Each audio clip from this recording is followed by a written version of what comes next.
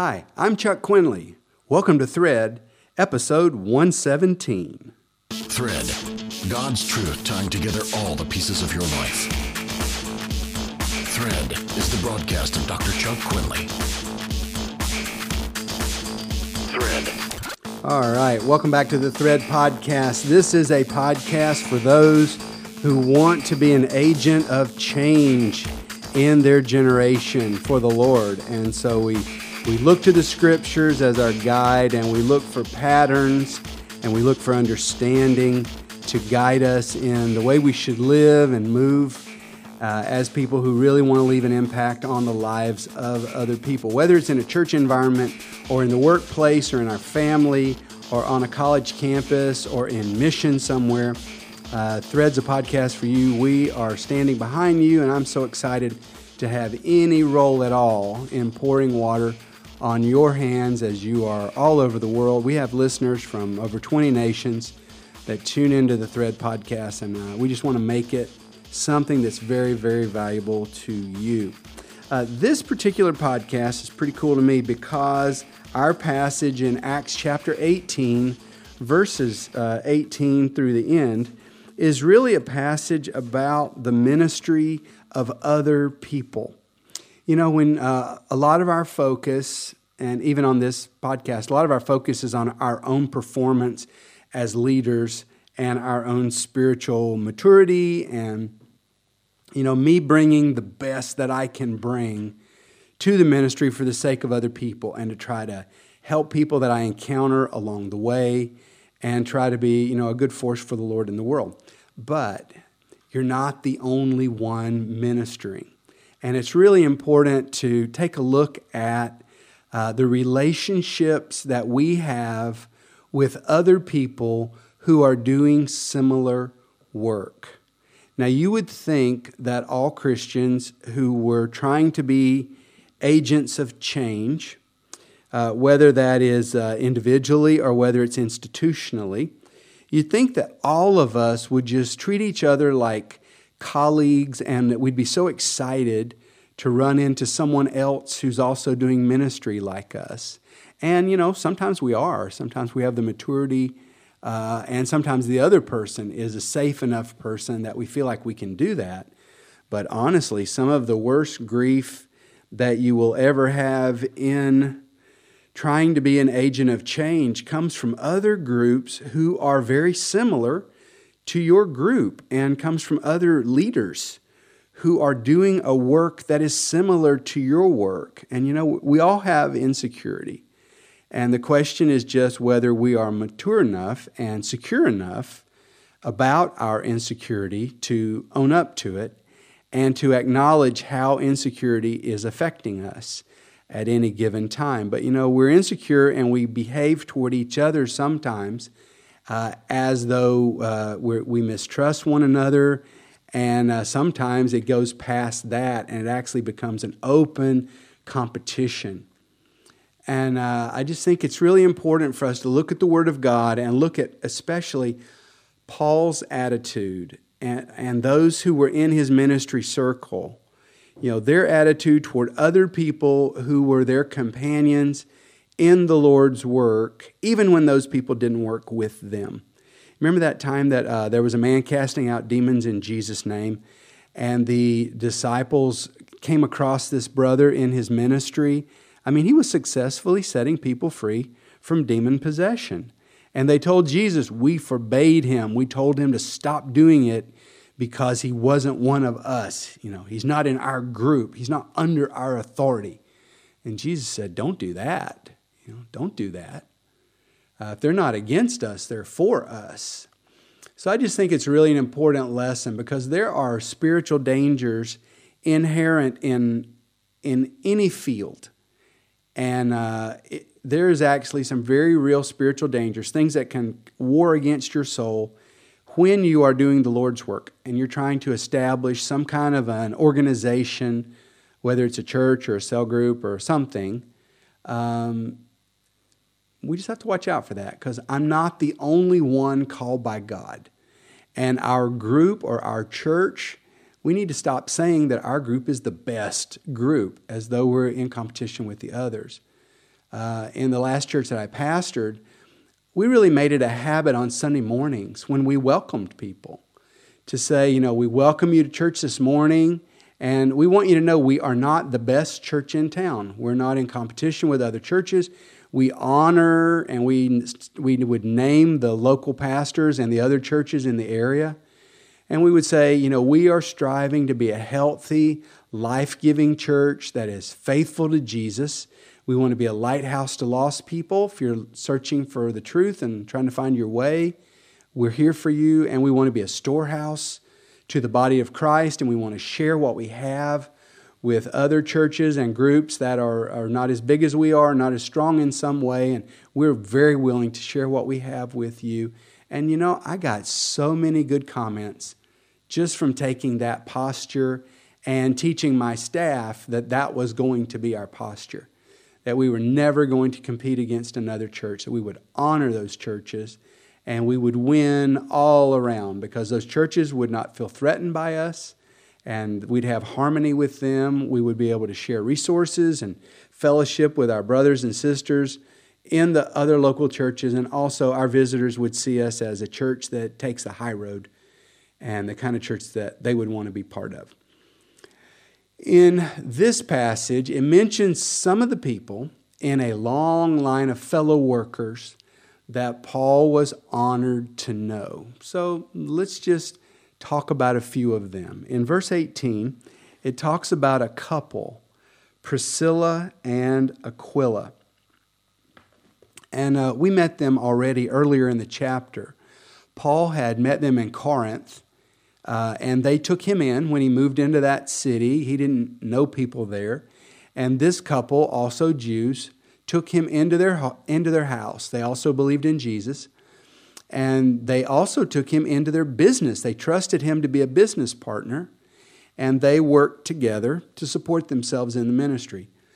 There was a special connection between Paul and this couple, and that's that divine flow that we've talked about before. And this couple traveled with Paul in ministry, and then they would travel on their own in ministry, wherever the Lord was leading them to go. And Paul calls them my fellow workers in Christ Jesus. And I think what's so awesome about Priscilla and Aquila is that they show us the power of a couple that is unified in ministry together. And that doesn't mean that both of you have to be preacher-type people, but when you can find your role in the ministry, and if you can find a way that you coordinate that with your spouse, and if you both give yourself to it, it's like 1 + 1 = 20. It is just so powerful when a couple has unity in their marriage and unity in their vision of life, and they minister together. And it's not like one's doing the ministry and the other one is resenting it, but they both throw themselves into it with all their heart. And in chapter 18 here in the book of Acts, we see the two of them closing their business. They had a good business going in a big town, and they close their business, they close their home, and they uproot themselves to join with Paul and to go on this mission outreach into Syria. This couple is really cool also because they're never mentioned individually. The Bible never says Aquila or Priscilla. They're like a hyphenated, interdependent couple, a model to other people. Interestingly enough, Priscilla is often mentioned first, which is very unusual in the ancient world, that the wife is mentioned ahead of her husband.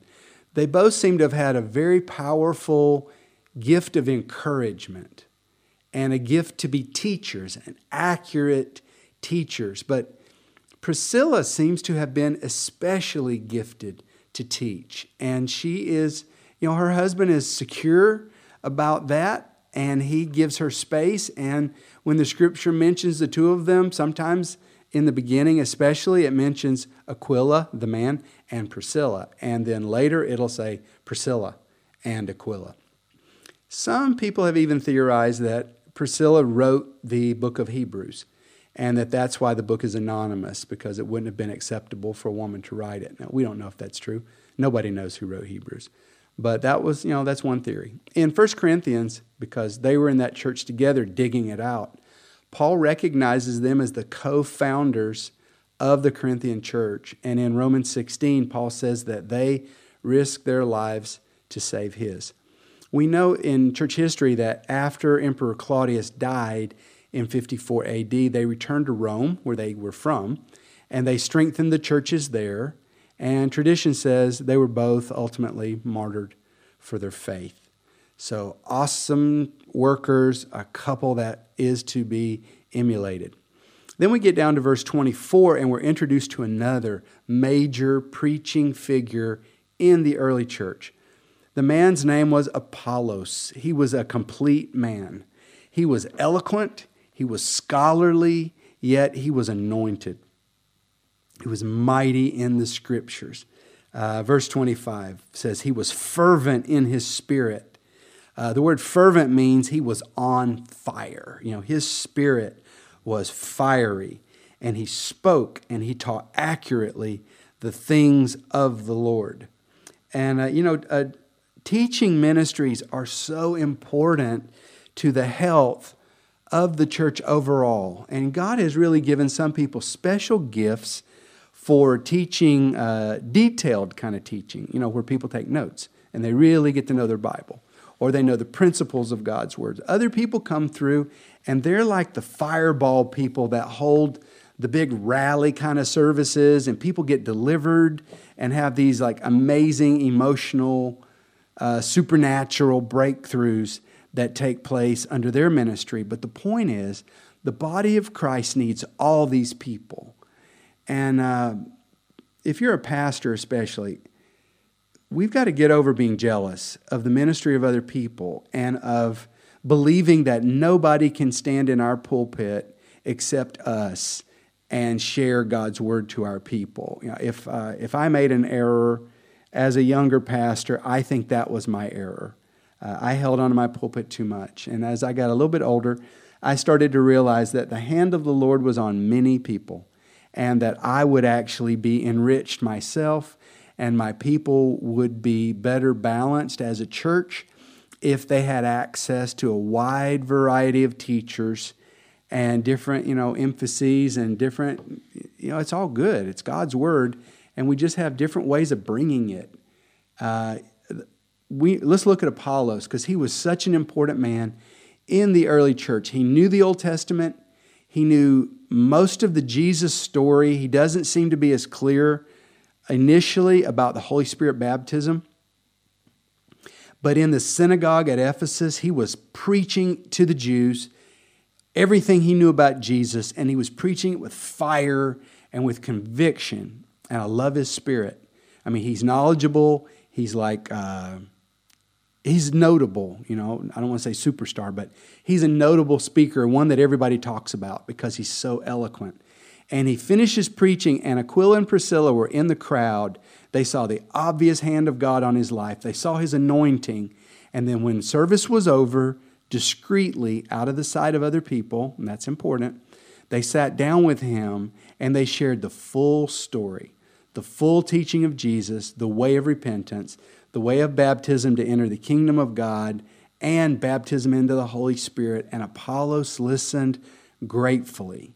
And he was improved in his knowledge of the Lord. And I love that he wasn't too big to listen to other people, and even to have his own doctrine not so much corrected as expanded, because there were things he was missing. And this couple, it's not like we have credit for anything that we know. It's sort of like one beggar telling another one where to find bread. And that's what they were doing. They were sharing with him what they heard from Paul, what they've heard from others who knew Jesus personally. And he took it, and he listened to it, and he took it in. Now, when he finished his time in Ephesus, he wanted to go back to Corinth. Now, this is the church that Aquila and Priscilla and Paul had planted. And he says, I want to go back. I want to go back there, and I want to teach that church. I want to stay with them for a while, and I want to pastor them. They don't have anybody there right now who's strong in the word, and I want to go do good ministry in that church. And they wrote him a letter to take back to that church so that they would receive him as a teacher. Now, Corinth was a key church, and Paul and Aquila and Priscilla, they just had to trust each other, and they had to team up on this, and they had to trust other men and women of God, and nobody had the notion that those were their churches, and those are my members. That's God's church. Paul summed it up to the Corinthians later in 1 Corinthians 3:6. He said, I planted, and Apollos watered, but God gave the growth. There are other people working out there besides Paul, and they were doing good work. And Paul was a big enough man to acknowledge it and to work with them, to value having them go to his church and his groups that he planted. But he didn't feel ownership. He's like, God just told me to plant, and I'm planting. And brother, yeah. Sister, yeah. Go over there, train, work with those people.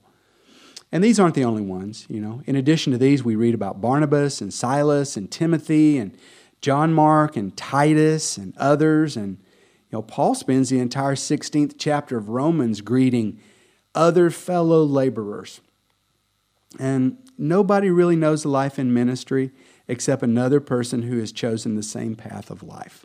So we need to love other people who are sacrificing at the same level we are to serve the Lord in being an agent of change. We need these relationships, and competition against fellow people in the Lord, fellow leaders, it robs us of their companionship. And even worse, it divides the body of Christ because they pick up on it. Even if we're kind of discreet in our feelings about others, if we feel negatively, they feel it. And it saps the spiritual power that the church can only have when it walks in absolute unity in the body of Christ. I want to be known as a man of God who's secure and who loves other good people in the Lord. And I want to have a marriage. I want me and Sherry to have a marriage like Aquila and Priscilla. I want fire in my bones like Apollos.